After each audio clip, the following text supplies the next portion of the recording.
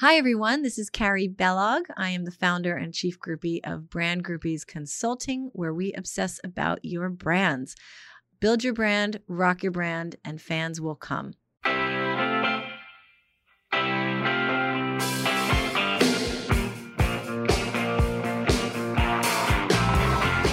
Welcome to the Brand Groupies podcast, where we interview local entrepreneurs about building and rocking their brands.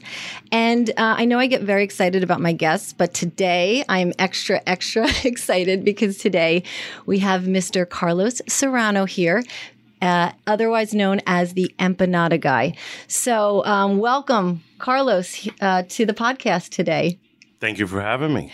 So the Empanada Guy, you have 9 food trucks and 3 restaurants right now in New Jersey with huge plans to expand nationwide. But I am so excited to hear about your story and everything that you went through to build this household name in the area and this incredible brand. So one day you brought leftover empanadas to work. Yep. You said to your boss, "Try my empanadas." Yep. And what did he say to you? Pretty much keeping it a PG, never had him before. So, because he's from the Hillsdale, Westwood area up in Bergen County. And Gary goes, "This is delicious," because I also brought other food, leftover food from Thanksgiving. So out of that batch, he was so intrigued with the empanadas we had that I brought him. So one thing led to another. He came back in the office. He's like, "Man, I never had this stuff. What is it?" I said, "Well, it's nothing major. It's something that it's a common hors d'oeuvre appetizer that we have in most Latin countries. It's nothing major, nothing fancy." And then we put hot sauce on it, and because that's what we were into at the time, hot sauce. And then from there, we just basically, he looked at me and go, "Carlos, man, I've never," he an hour later, he comes in and he just spontaneously goes, "If you sold this to the white people, you'd be rich." Literally. That's what he said to me. But there's a message behind that. And what he's trying to tell me is that, how come this is not in our culture in Bergen County? How come it's not available? And that was the moral of the story. Okay. And I said, how come it's not in Westwood? How come it's not in Hillsdale and Rivervale, et cetera? That's where we were at, but that's where he lives at. So, I went back home in my sexy minivan, Windstar, and I started thinking. I said, "Yeah, I love cooking. I always had a passion for cooking. I never took culinary school, never went to a class. I did high school cooking class, got a D in it. It just wasn't in my radar to go into the culinary world. I was in human services, special needs. That's what I did for over 17 years, straight out of college.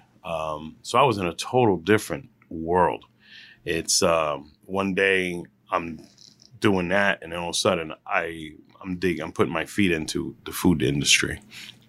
And with that comes a lot of challenges, a lot of struggles. You got to learn about temperature, food, hygienes, et cetera, et cetera. And from that moment on, I was driving back and, going home and then coming back and then say, you know what, this might make sense.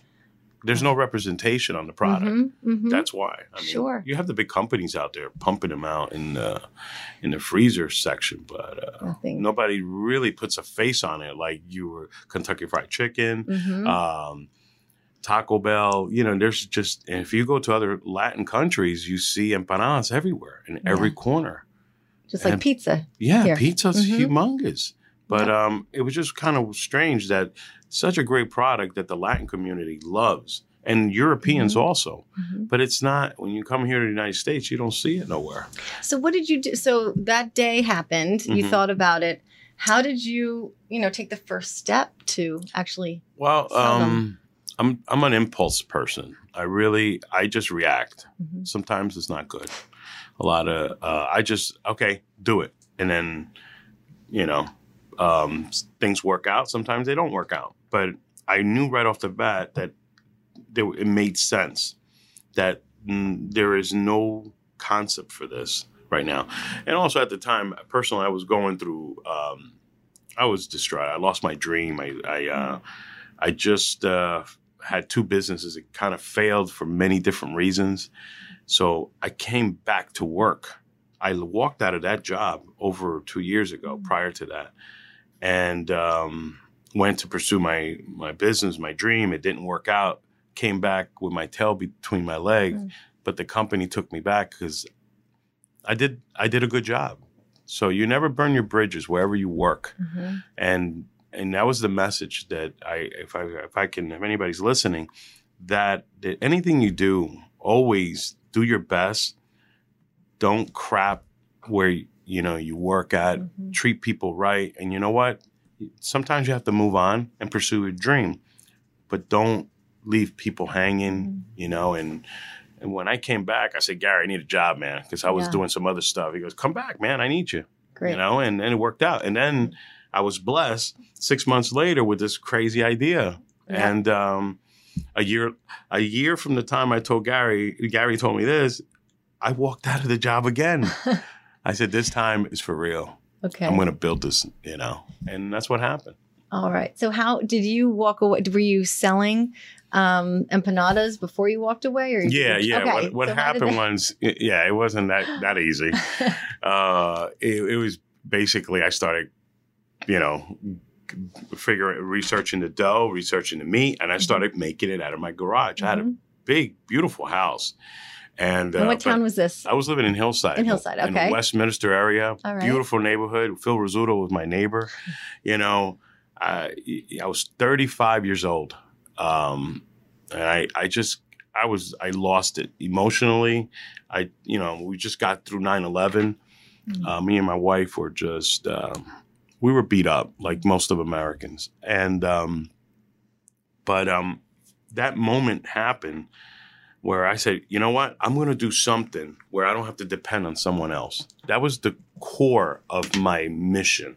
It wasn't much of that this empanada. It could have been anything else, because in my other previous businesses, I had to depend on certain people and certain companies. But this time, I'm going to depend on myself. So I started making them just for family and stuff. And I said, you know what? I could do this manually. So I started making empanadas manually with a plastic closer. And let me tell you, man, my hands were hurting. But I got strange satisfaction of doing that, because I didn't have a clock on me. I didn't have people that I had to depend on. I didn't have vendors I had to depend on. I didn't depend on nobody. Yeah. I said, I can make as much as I want of this, right? And my wife was like, yeah, okay. I said, you know what? I'm going to make 100 of them right now, and I'm going to sell them. And it was that simple. And it was like 1 + 1 is 2. And so if I can sell 100, I can sell 500. So I started making them. Okay. And I said, you know what? I converted the garage into a beautiful Florida room. I have pictures, and I put it on Facebook the other day. I mean, it looks better than a lot of people's restaurant. I mean, I turned it, and my wife is like, okay, whatever. But I converted it into like a family with a nice kitchen. It looked really nice, so that when I'm not cooking, I can enjoy, the room. Sure. So I started rocking there, had some freezers, and then I found a small commissary deli that I was able to rent in the area, and put all my supplies there, and started doing some from there. And I started getting little small businesses like delis and liquor stores, and then it evolves to diners and bigger restaurants, and they started buying from me. Wow. So it started getting crazy. So my first order from that conversation with Gary, I dropped off some samples right down the street from work at 8 o'clock in the morning. By 10 o'clock in the morning, I got a phone call from a liquor store deli run by this Jewish gentleman. Great guy. I dropped off sample. I said, hey, try it out. Let me know. He calls me by 10 a.m. He goes, hey, I just tried the empanadas. I love them. Can you drop off 200 of them starting Friday? Oh, my goodness. And I said, okay, no problem. I hang up, and I looked at Gary. I said, Gary, I just got my first order. And now is the beginning. Wow. So the 200, to me, it was real simple, because I understood if I can sell 200, I can sell 2,000 in one day. And that's how that was my thinking.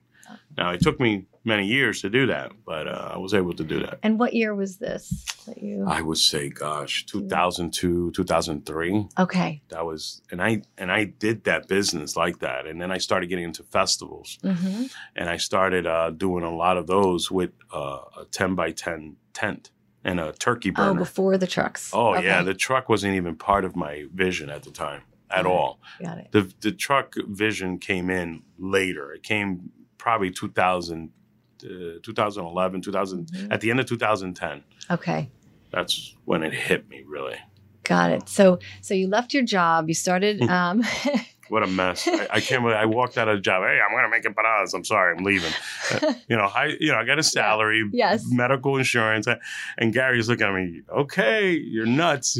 So what happened between the tent and getting your first truck with your red branding, your face on the front? I just think that is the coolest thing. Yeah, but there was no branding from 2012 to 2000.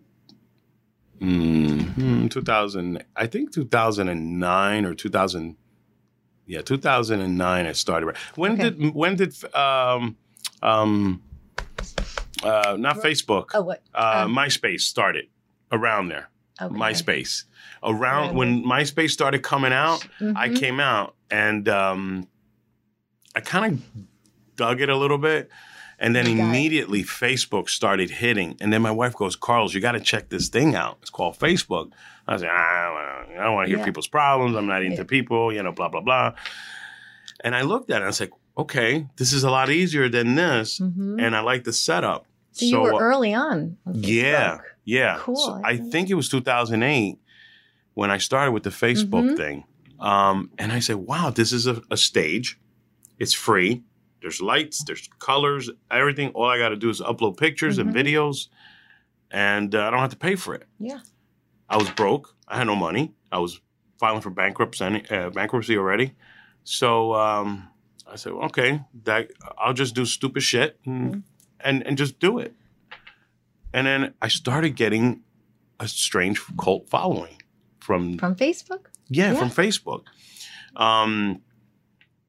Spontaneously, I like to wear red and black. I have my bandana. Gigi then told me, these. I used to make fun of her Crocs. I said, I will never wear that. Yeah. And then I put them on or something. And I said, wow, these are comfortable. And I had to use them one day for cooking or whatever. And I spent like 12 hours on my feet. I said, Gigi, these are great. I like them. Yeah. And then I said, I wonder if I can find them in red. And I went online and ordered them in red. So, and I was, I think branding came to me by default. It wasn't, I'm not that smart. Things just came to me and I was like, oh, okay. And then I said, okay, I could coordinate with the red and the bandana and the Crocs. It was strange stuff. It wasn't like, okay, I sat down with a consulting marketing group and they said, okay, you need to do this. No, I never did that. And so the Empanada guy, like people would just say like, oh, there he is, the Empanada guy. Is that how it well, at the time I was a man. Okay. But then, Oh, the Empanada man. Okay. Yeah, I was a man. And but because of legal trademark. Because. Guy is cooler. Yeah, because what happened was somebody owns that somewhere out in California. So just to speed up the timeline, I had to contact my attorney, a licensing attorney, because I was picked to go on national television on Lifetime to do a reality show called Supermarket Superstar. So I said, yeah, I'm Empanada. Man, I got this. And they said, well, is that trademark? I said, no, I just put it on my truck. He said, you designed a whole entire truck with your name on it? I go, yeah. You put man on it? I go, yep. He goes, Carlos, you need to take it off. I go, why?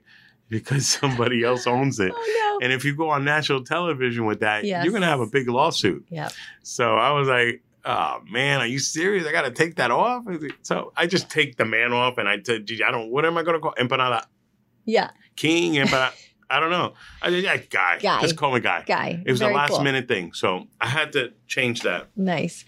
And as far as the outside of your truck I remember you saying that, the first truck you had it being, done up and then it was unveiled and your face was on this huge truck. How did that feel? No, I felt well, think about it. How would you feel if you're driving a 20-foot trailer with your face on it?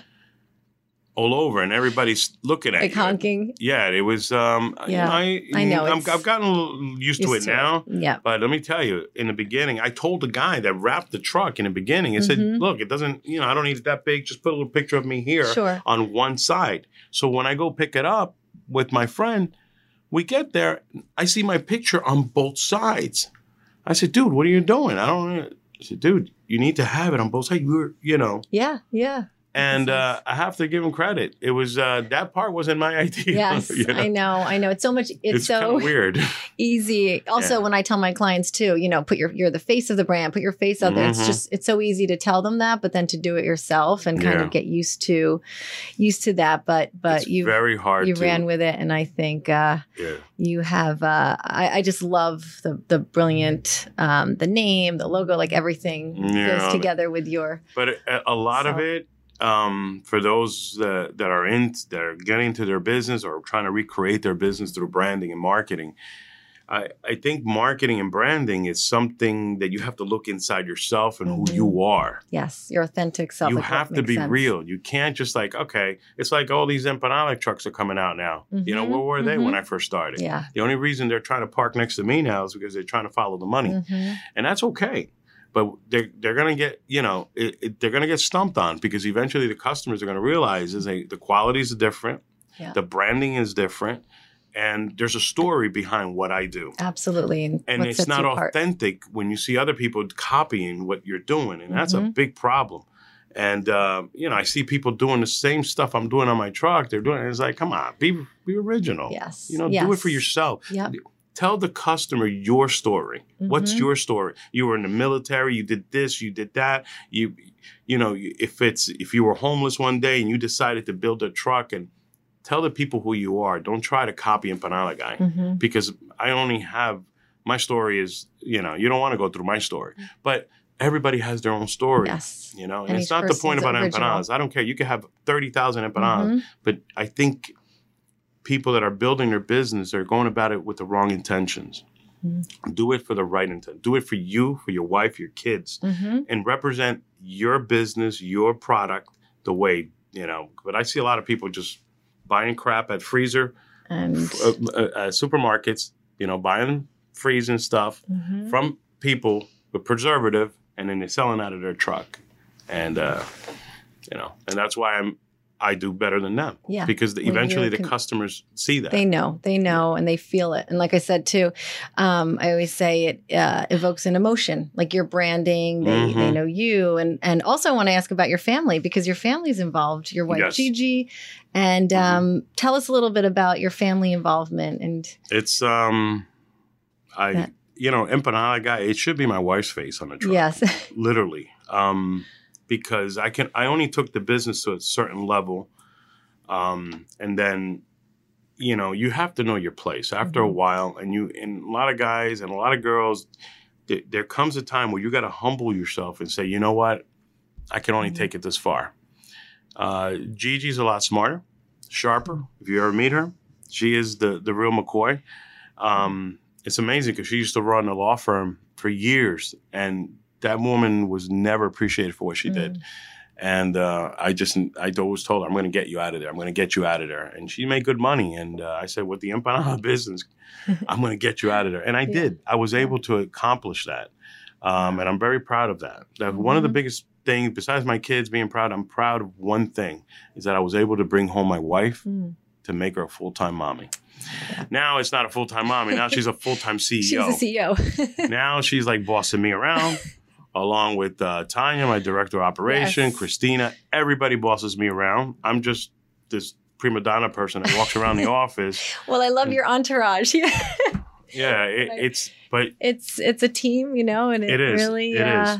Is incredible. But she's basically she's my rock. Yeah. She really is. She makes it. I'm too emotional. I'm like, no. Screw you, let's go out, And she goes, no, let's think about this. Let's do this, let's do that.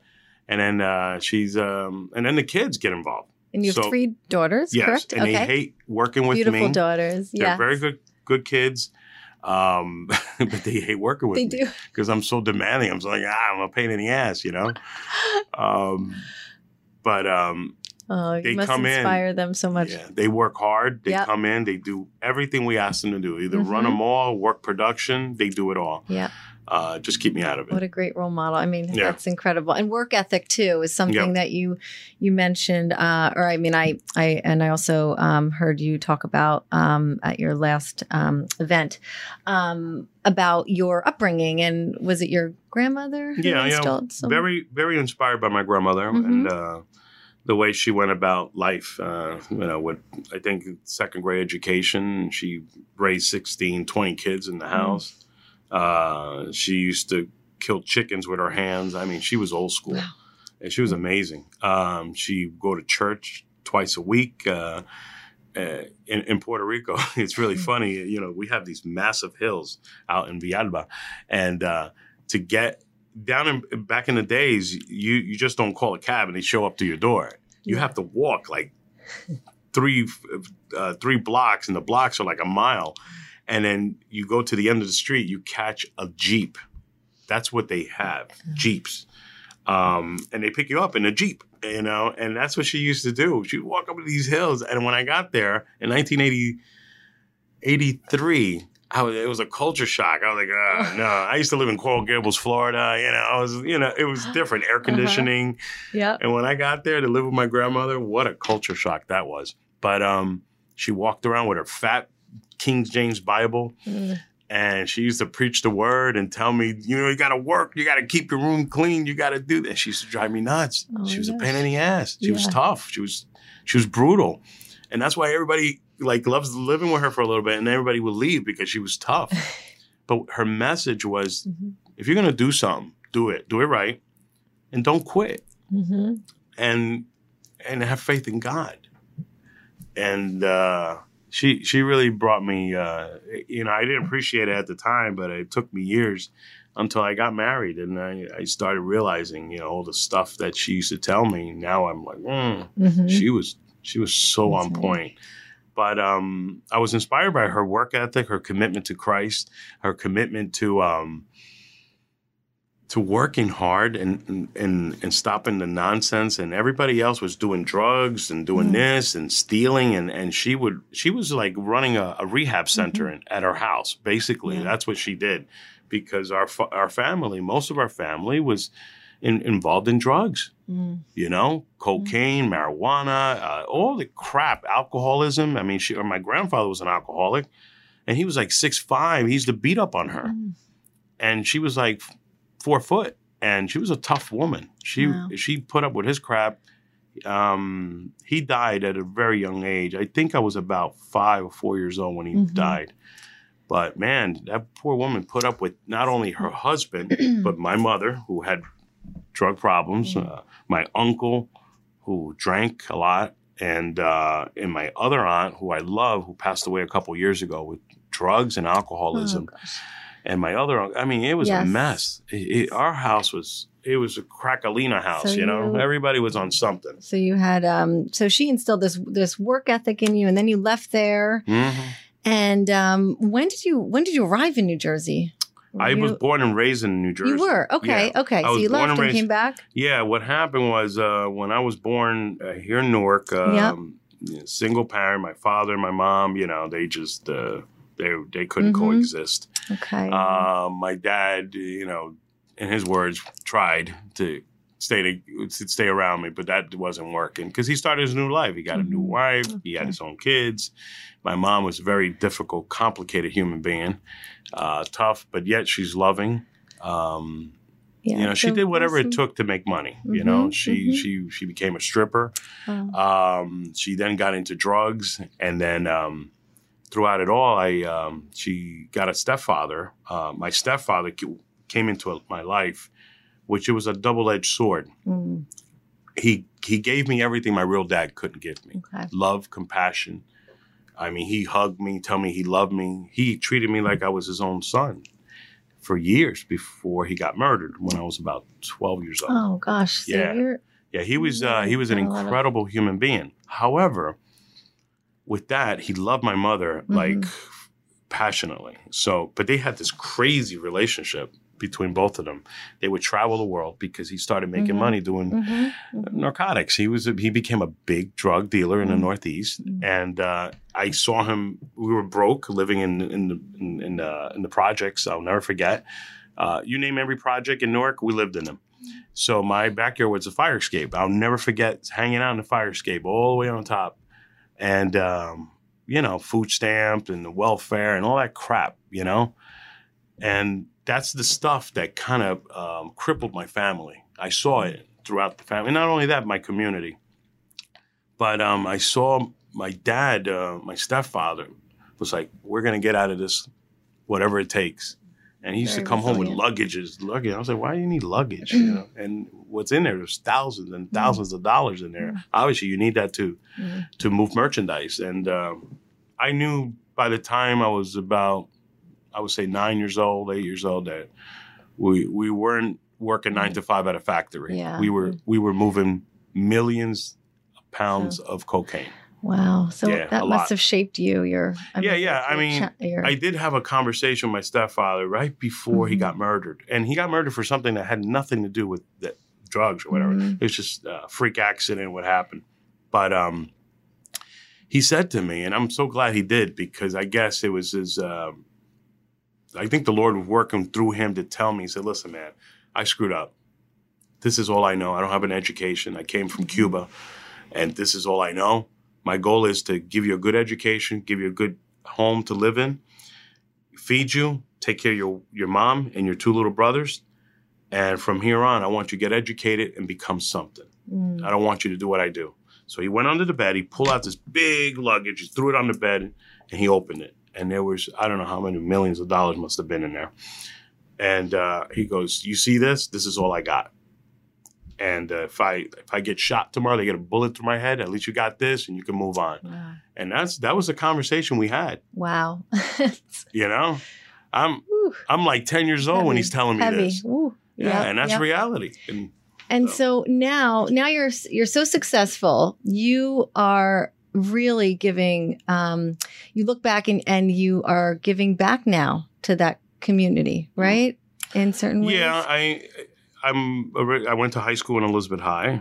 I was there for a couple of years. I'm from Hillside, and I'm from that area of Union County. Yep. And I know what it is. Once we settled back in Hillside, back after my stepfather passed away, and we settled in Hillside. I have tremendous connection with that community because I play baseball. It kept me away from all the negative things. It's just baseball and girls. That's all you did, when you're a teenager. But it kept me clean. And but throughout that, I remember seeing a lot of people struggling financially, and people couldn't eat. And I saw people struggling through high school. And as I was playing ball, which kept me competitive, it kept my spirit going. And I said to myself, while I was playing, I said, you know what, I want to come back someday and help out a kid like me who I used to walk from Hillside to Elizabeth. We didn't have money back then. So, because we lost everything after my dad's passing. So we were back on the welfare, back on the food stamp, back on that crapola stuff that crippled my mom to go forward. It broke her spirit. And I used to fight with her. I said, we don't need that. I'd rather live under a bridge than to ask for money from someone else. Don't make other people your problem, their problem. And I started working at a young age because I didn't want to be part of that society. And she knew that. So when I saw that, I said, you know what? If when I do become successful, because I knew I will be. I don't know what, because I'll be lying to you if I said I was going to be an Empanada guy or whatever. Well, that's not true. But I knew that I have the drive to do something, and that I'm going to come back to Elizabeth and help out some of these kids because my teammates, a lot of them were struggling. Their parents were on drugs too. It was bad. It was terrible. But I said, you know what? When we're on the field, it was paradise. Yeah. It was. Yep. Baseball is paradise for us. So now you sponsor their team? Or what I do every year, I give out I give out 2 scholarship $1,000 each. Great. And I skip the Board of Ed. Yeah. I give them a check right there in front of their parents. You do whatever the hell you want with it, you know, because I don't want politics involved in the giving part. You know, I want right to the kid. And the kid is like, he's holding a check for $1,000. Let's do whatever you want. Yeah. You know, you hurry up and cash it, you know. And then you also, don't you show up and feed the homeless as well? Yes. There? They call me up every year. We do it a couple times, maybe more than that.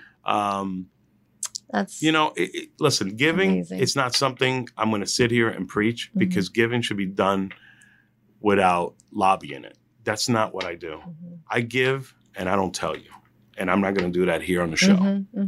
I do give though. Yeah. And that's between me and the Lord. Yes. Wow. Amazing. I'm moved by your story, and now, to see you now and the success of, your brand and your business, and how you've built it. I still am curious how from, you went from Facebook to now, your 3 restaurants and 9 food trucks. Like, what do you do on a daily basis to build your brand, like day in and day out? Because I always say it's a forever job. It's a grind. It's a daily grind. People think it's like, oh, I just, do a post and I'm done branding, but it's every touch point. It's a daily grind. I drive my wife nuts. She literally tells me when we get home, I don't want to talk about work. I don't want to talk about it because everything is about you. I said, no, it's about Empanada Guy. Remember, I'm not Empanada Guy. I'm Carlos Serrano. Carlos, I'm here. Yeah. Oh, my God, do we have fights? But she's right. I mean, I'm driving her nuts. But that's why we have a team now. Yes. I have an amazing, amazing team. I got great people behind me. Yeah. And Empanada Guy is not me. It's a brand. It's an organization now. And I have people now that are running it the way it should be run, the way it should be done. And I have full confidence in what they're doing. They actually tell me, no, Carlos, this is the way we should be doing it. Yes. And I'm humble enough to say, okay, let's do it. Yeah. You know, but if you say you're going to do it, do it. Do it. Because if you don't, I'm going to come back. Yes. Because I'm really like very black and white about things. But sometimes you can't. You have to, there's sometimes a medium to a lot of things. You got to let things reminisce and grow. But I'm every day building the business, ideas, and Yep, and living the brand. Yeah. Is there anything you tried? I know you went through a few different business models leading up to now. Anything you experimented with that you thought, oh, this is definitely going to work, and it might have fizzled out, or any business absolutely. I've tried different products. With my business. You can't make it too complicated. I made it complicated, being like put too many flavors, too many this, and it's like you overwhelm. Like when you go to a diner, you open up the menu, which looks like a Bible, right? And it's like, oh my God, I know. 40. It's like that stresses me out. The diner menu. Yeah, it's like you got all this. It's like a freaking Bible. It's unbelievable. Yeah. So when you're reading that, it's like it takes you 30 minutes to come to a conclusion on what you want to eat. And I think we live in a different society now. We are in a microwave society. We want things done now. Yep. So I think in the food truck business, it represents that. You see a menu and 5-10 things and call it the day. That's it. And I still see food truck with a ton of shit on it and stuff, and it doesn't work. Just keep it simple. And I see people aren't talking about them. People are like, this is Empanada Guy. He makes empanadas. Like they're talking about you. But if someone does 5 different when things. you go to my truck, you get empanadas. Yep. We'll have 5 flavors, 6 flavors for that day, and that's it. Cuban sandwich and rice and beans, and call it a day. Yeah. We don't do pasteles, we don't do acapurria, we don't do all these other criollo dishes, Latin food. We do those in my other restaurant, but not in the food truck. We keep it simple. Yeah. So that's the best advice. Yeah. So I add some stuff. It didn't work. I try to dabble with coffee. I had a great wholesaler that we were going to do, but the branding still wasn't out there yet. And it was just too much. There wasn't enough revenue to justify the means. Yeah. So I backed off on it. So I'm very jealous of Holly, what she's built.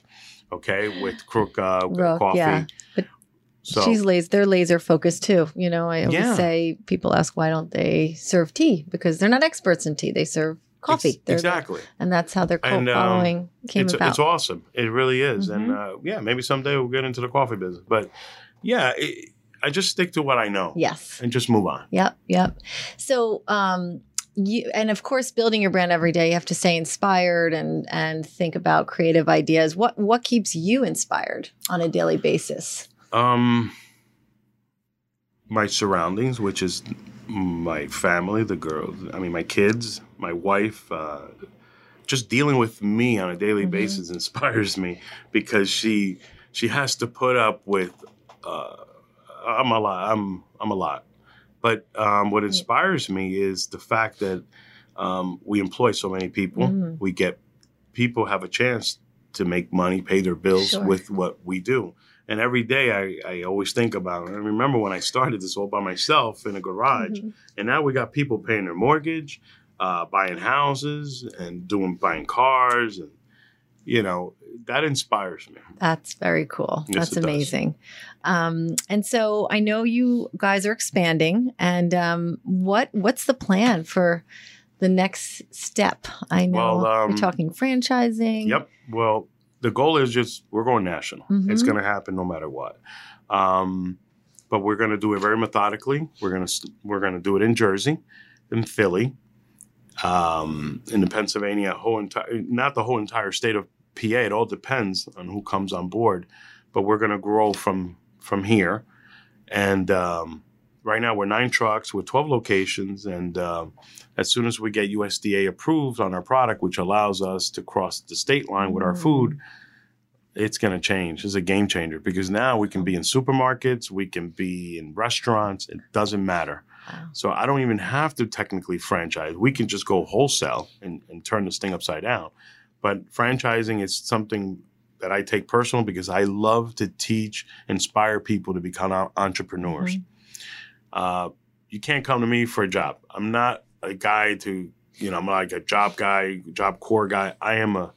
I like to preach the gospel of entrepreneurship, free enterprise. Grow your own vegetable, make your own money. That's what I'm about. And my goal is to make a quality product, teach people how to bring that hospitality to the people, into all culture. And number 3, free enterprise. Teach people how to become owners. Okay? You can't, free enterprise is what it's about. Yeah. You can have a nice job, make 6-figure income, but there's nothing bigger and more powerful than being your own boss. I wake up naturally. I don't have to wait for someone to tell me you need to be at the office at a certain time. And I want everybody to become an owner. That's my thing there. That is awesome. You're such an incredible inspiration. And I think to other, entrepreneurs, and especially those who are looking to get into the, the food industry. Is there any advice you might give to someone who might want to get in, do a food truck or open a restaurant?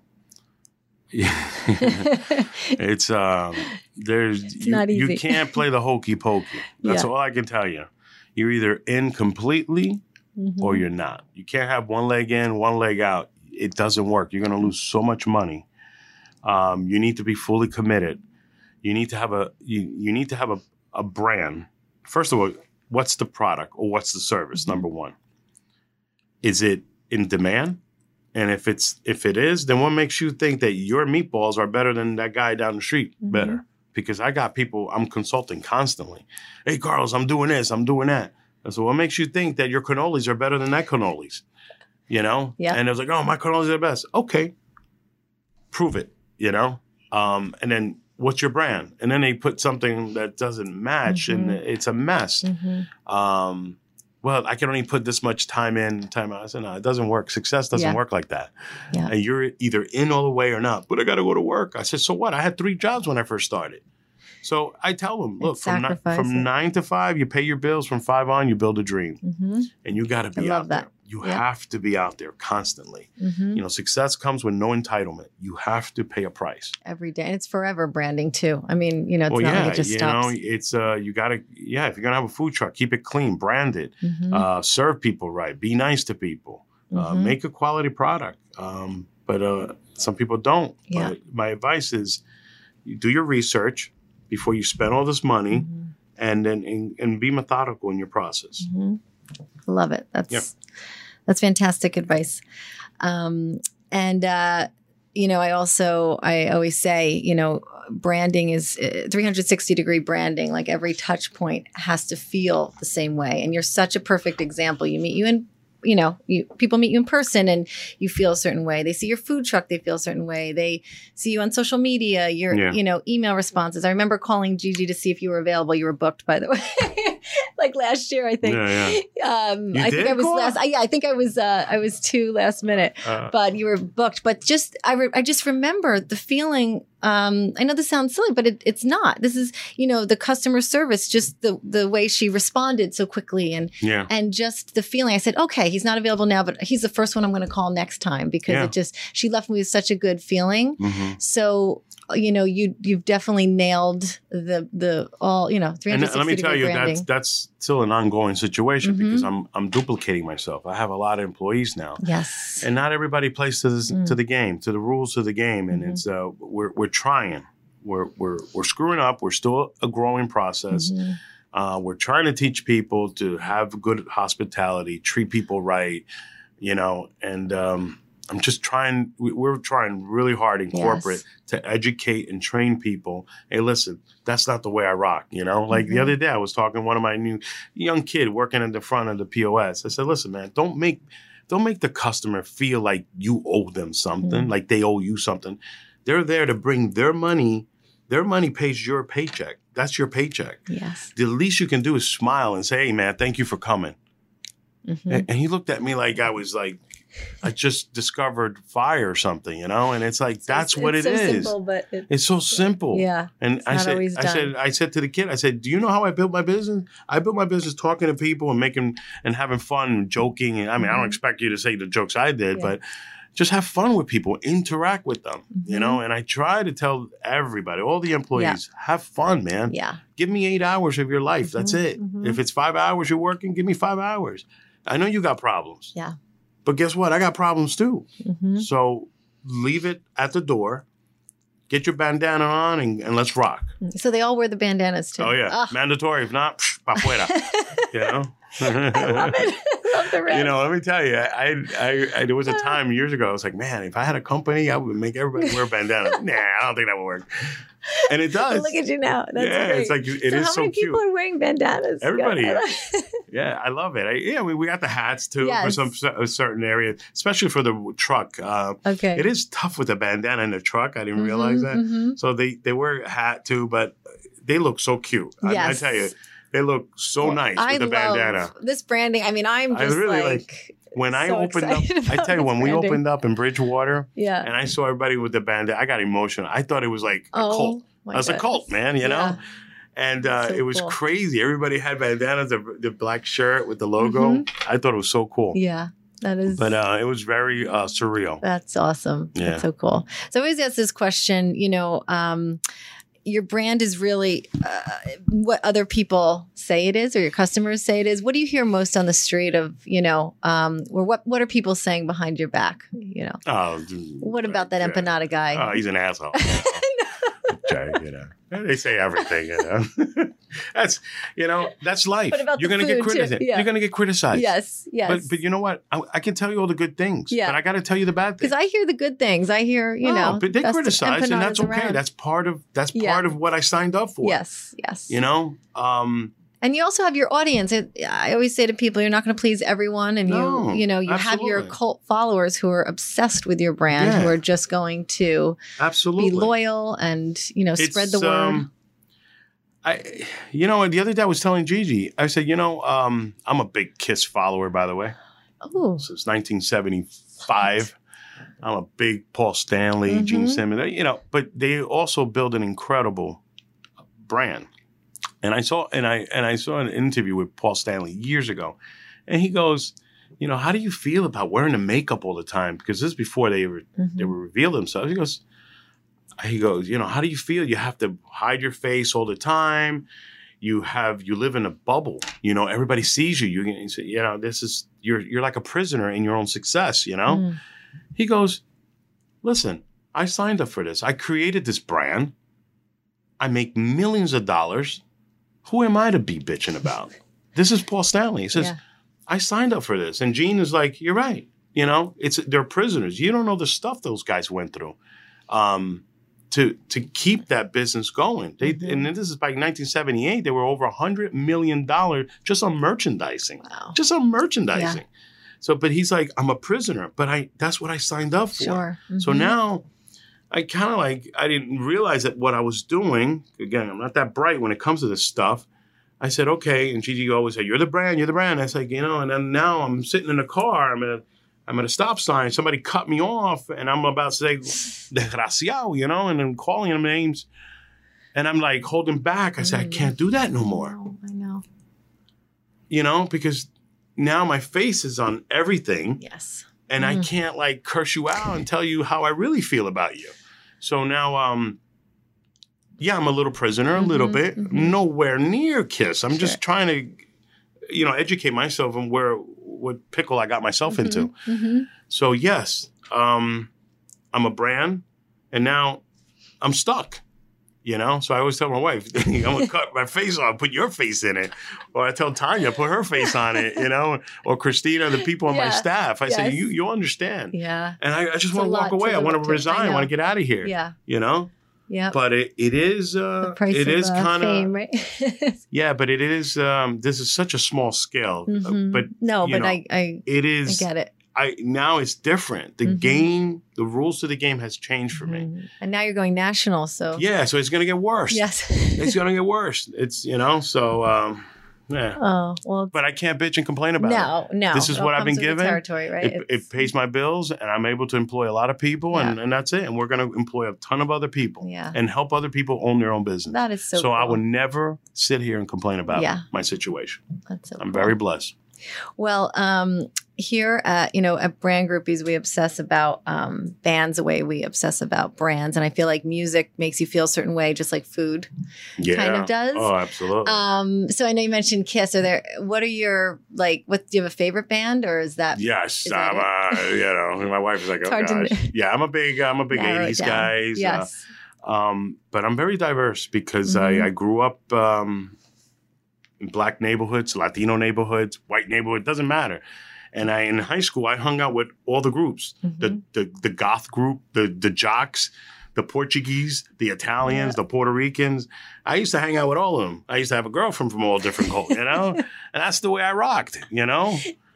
The goth girlfriend, she had to go. Okay. She was the eyeliners were just too much for me, But the point is that,